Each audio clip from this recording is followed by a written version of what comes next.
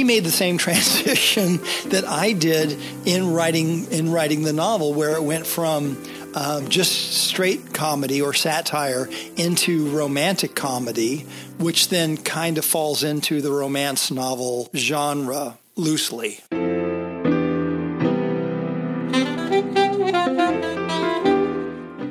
Welcome to Author Audio, a podcast where authors share the origins of their stories, give their characters the spotlight, and talk about how they create their books.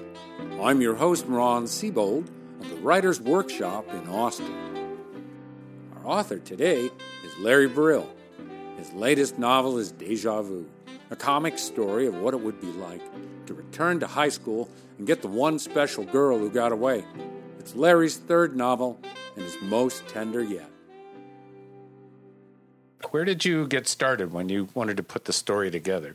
Well, I always wanted to do a story that was about deja vu because I have a lot of those incidents happen to me quite frequently. And I've read a few things about, why that happens and whether it's I'm an old soul. Somebody suggested that, I've been around the block more than once. And that's what deja vu is. I don't know that I buy any of the particular theories, but I've always just been fascinated by that. So I actually had a very strong sense of deja vu once upon a time when I was a little kid, and that's just sort of stuck with me. And I just wanted to do that. And then, of course, I've always been a retronaut. Oh, a nostalgist. I like that. If you Retronaut. Will. A retronaut. I won't say I'm obsessed with the past, but I just happen to really enjoy thinking about it. So I married those two things into a novel. The book follows Nate back into his high school days. Tell me a little bit about the story. Tease us. Tease you? Well, yes. Well, basically, it's a story about a guy who, and this is something else I've wanted to do for a long time.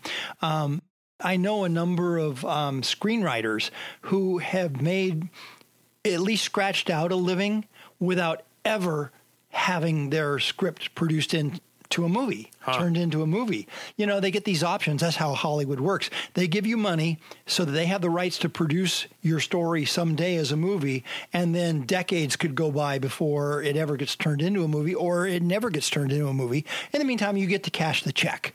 Sort of like, authors who get big advances on their novels, and the book never makes enough money or make enough sales to recover the cost of the advance. So after the advance, the author never makes another dime. So this is the kind of screenwriter that... And Nate he's been, slapped upside the head more often than he really cares to think about. So as a screenwriter, he decides that he wants to go back home and reboot his life. He writes a screenplay for himself, goes back home, and then recreates his high school days to basically, as I said, reboot his life. And it starts a whole series of comic adventures and how he does that. Is there something in particular he wishes was different about his life when he makes that choice? Well, this is where the deja vu comes in. He has this deja vu incident that happens to him as a young boy where he meets a girl, and this girl becomes a central figure because they actually wind up going to school together through all these years, all the way through high school. And then they have an incident that happens that breaks them apart at the end of high school, and they go off their separate ways.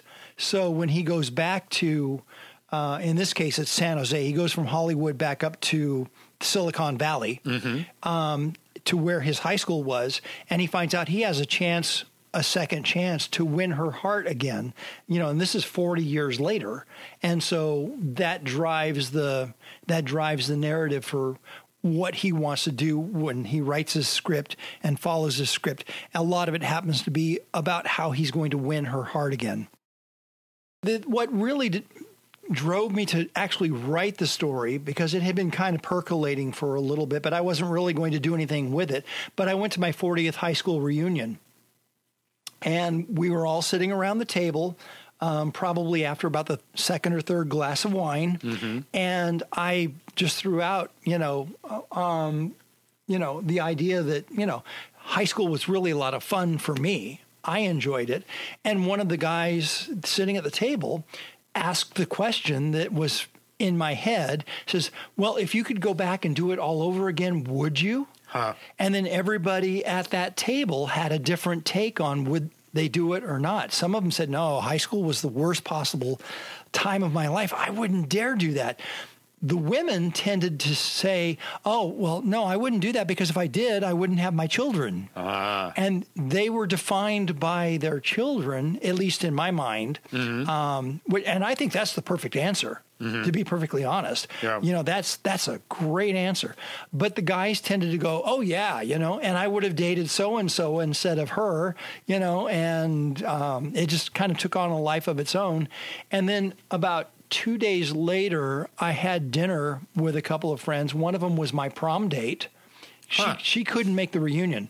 So I had dinner with my prom date and one of our other classmates, and we were talking about that. And that's where the girlfriend issue really took hold, and I thought, okay, there's something to work with there. Each novel is a learning lesson. It is a training for the next one and for the next one and for the next one. And I'd like to think that I've gotten better. I really believe The Patterer, because it was a different time frame. It's set in the 18th century, and it's set in London. So I had to learn a lot about that. But I think that's a better story. Even though Live at 5 was a great story, you know, definitely underappreciated, as every writer thinks, you know, every book is. We do, yes. You know, but I think that it really was, it gave me a sharper look at the satire, because it takes the modern TV newscast and it puts it in the hands of a guy, you know, 200 years ago. It imagines if Ben Franklin had invented the TV newscast, what would it look like back then? And so that was really tricky. But it sharpened my satire skills. Mm-hmm. And then this book, because it's contemporary, and it's so much of it really is autobiographical. I mean, no kidding. It was so easy just to steal from my life and from this Facebook group that I happened to fall into of classmates from the 70s. Just taking all of that, I went back and looked at the high school that I went to today and spent the day with the principal, just walking around and talking about how is school different today than it was back when we were, you know, back in the 70s. Wow. And how much the campus has changed and how much it's stayed the same. So that really was, it made it so much easier for me to put myself in the place of Nate, who goes back to his old high school. And so, I mean, I just took that and ran with it. It was just so easy. And that's where it became a lot more biographical, because I was able to steal a lot of the scenes. San Jose is where I grew up, you know, so I was able to take all the things that I remember about the Valley, growing up in the Valley, and incorporate those into the story as well. And it just kind of wrote itself. I originally wanted to do a story about Nate, the hero, about his journey of self-discovery and redemption. You know, I mean, this is the ultimate second chance at life. Yeah. You know, it's do-it-yourself time travel. And I thought that originally that was going to be the majority of the book. What it became was more of a romantic comedy. Yep. It was always going to be a comedy, but it became more of a romantic comedy when I got into writing Julie, the heroine's part of the story. I think those were the more sensitive moments. And so it became something of a romantic comedy. And then I started having people who were my early readers just to test out, you know, what they call the beta readers, having them read it and look at it and then give me some feedback on it. And they started telling me, you know, this is definitely, you know, a romance. This should be in the romance category. I'm going, no. This is not romance. This is comedy. It's satire. Yes, there's a couple. They're dealing with their relationship, but this is not a romance novel. Yeah. Well, I heard that over and over again, and then I started looking at it and going, well, if romantic comedy falls into a romance genre, then yeah, I guess this is. So then I went back, and Nate starts out writing his own story, and it's a story of self-discovery and redemption, his script. I mean, he's writing a script. I was writing a book, but he's writing a script.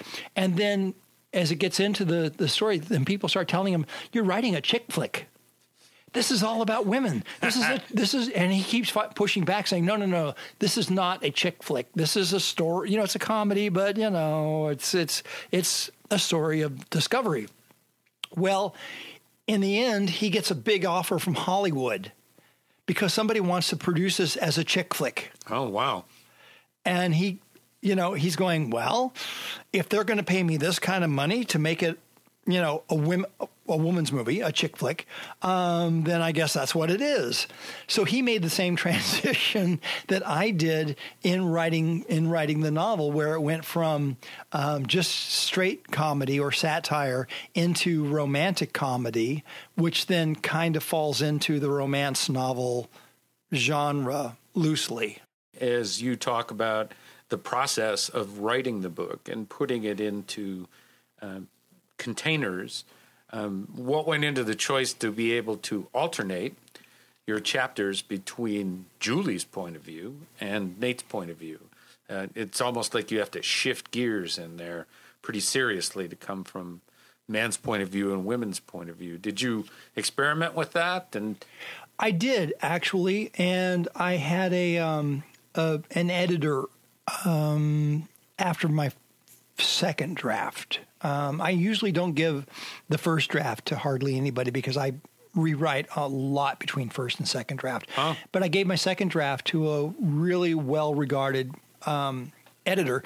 And originally I had them alternating points of view, Nate's story, then Julie's story, then Nate's story and Julie's story, and back and forth and back and forth. And her first comment was, if you're writing strictly romance, like Harlequin level romance, then alternating chapters is a good idea. But she said, this story is not your typical romance, and therefore you don't bounce back and forth so often. So see, it's almost like she was looking at the device and saying, you're almost kind of being hemmed in by this. And it really was. And I was so glad she said that because when I was struggling with, just the time frame and the bouncing back and forth, it didn't feel right to me to do that. So it really, at that point, when your point of view shifts to the woman's point of view, it's almost random. It's how the story needs to go. Huh. And so there's no real set number of chapters or, shift. It's wherever the story takes us is how that's when the point of view changes. What about sidekicks? So these are really important. So I like to think I write sidekicks better than anything else. I love the sidekicks in this, and even the villain, if you will. I have more fun with them because they get to be quirkier. They get to be a little stranger. The principal's name is Festerhaven, Russell Festerhaven, who turns out to be the if there is a villain in the story, he's the villain in the story. I can practically imagine a 3-piece suit and a clipboard and a whistle in Festerhaven. Pretty much so, yeah.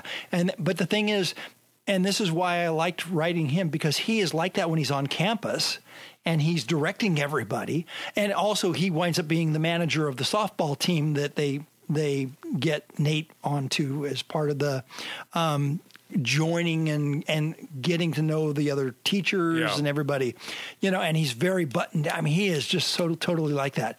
But once he gets away from that, he turns into an entirely different kind of character. And you see the two sides of him. And I really enjoyed, writing that. And I enjoyed Julie's best friend, Carla.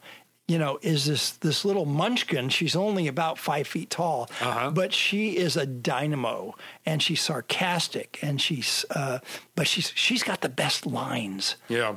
She's got the funniest lines, I think, in the book. Breakout characters like in your great, situation comedies. Yeah. Giving them the opportunity to say what the main character doesn't know how to say yet. Right. Yeah. What do you think you want to do as far as the next book? Are you even to the point where you're thinking about an idea? Oh yeah, I've got far too many ideas, but The Patterer takes place in London in 1765.